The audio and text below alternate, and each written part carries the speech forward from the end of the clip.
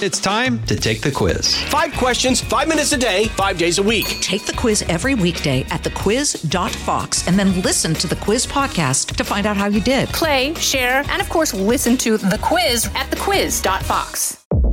I'm Gianna Gelosi with your Fox True Crime Minute. A man in Indiana was sentenced to 85 years in prison, playing a role in his own conviction by leaving a voicemail as he committed murder. 33-year-old Cody Allen Wade was found guilty last month of killing his mom's boyfriend, Carl Haviland, in 2020. Prosecutors say the attack was premeditated and that Wade left a cookout and drove to his mom's house in Brazil, Indiana, 60 miles southwest of Indianapolis, stopping along the way to tell a friend he was about to kill someone. On his way to the home, Wade called his mom and left a voicemail, forgetting to hang up before attacking her boyfriend. The county prosecutor says that recording included taunting and racial slurs hurled at the victim. And not only that, but court records show he carried out the attack right in front of his mom as she tried to stop him. At the time of the crime, Wade was on parole for arson and was released from jail just 2 months before the murder. There's more on this story at foxnews.com. Subscribe to the Fox True Crime Podcast with Emily Campagno. I'm Gianna Gelosi with your Fox True Crime Minute.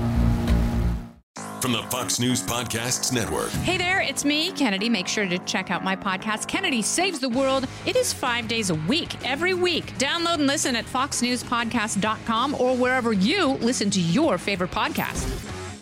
Listen to Fox News Podcast shows ad-free on Fox News Podcast Plus, on Apple Podcast, Amazon Music with your Prime membership, or follow wherever you get your podcasts.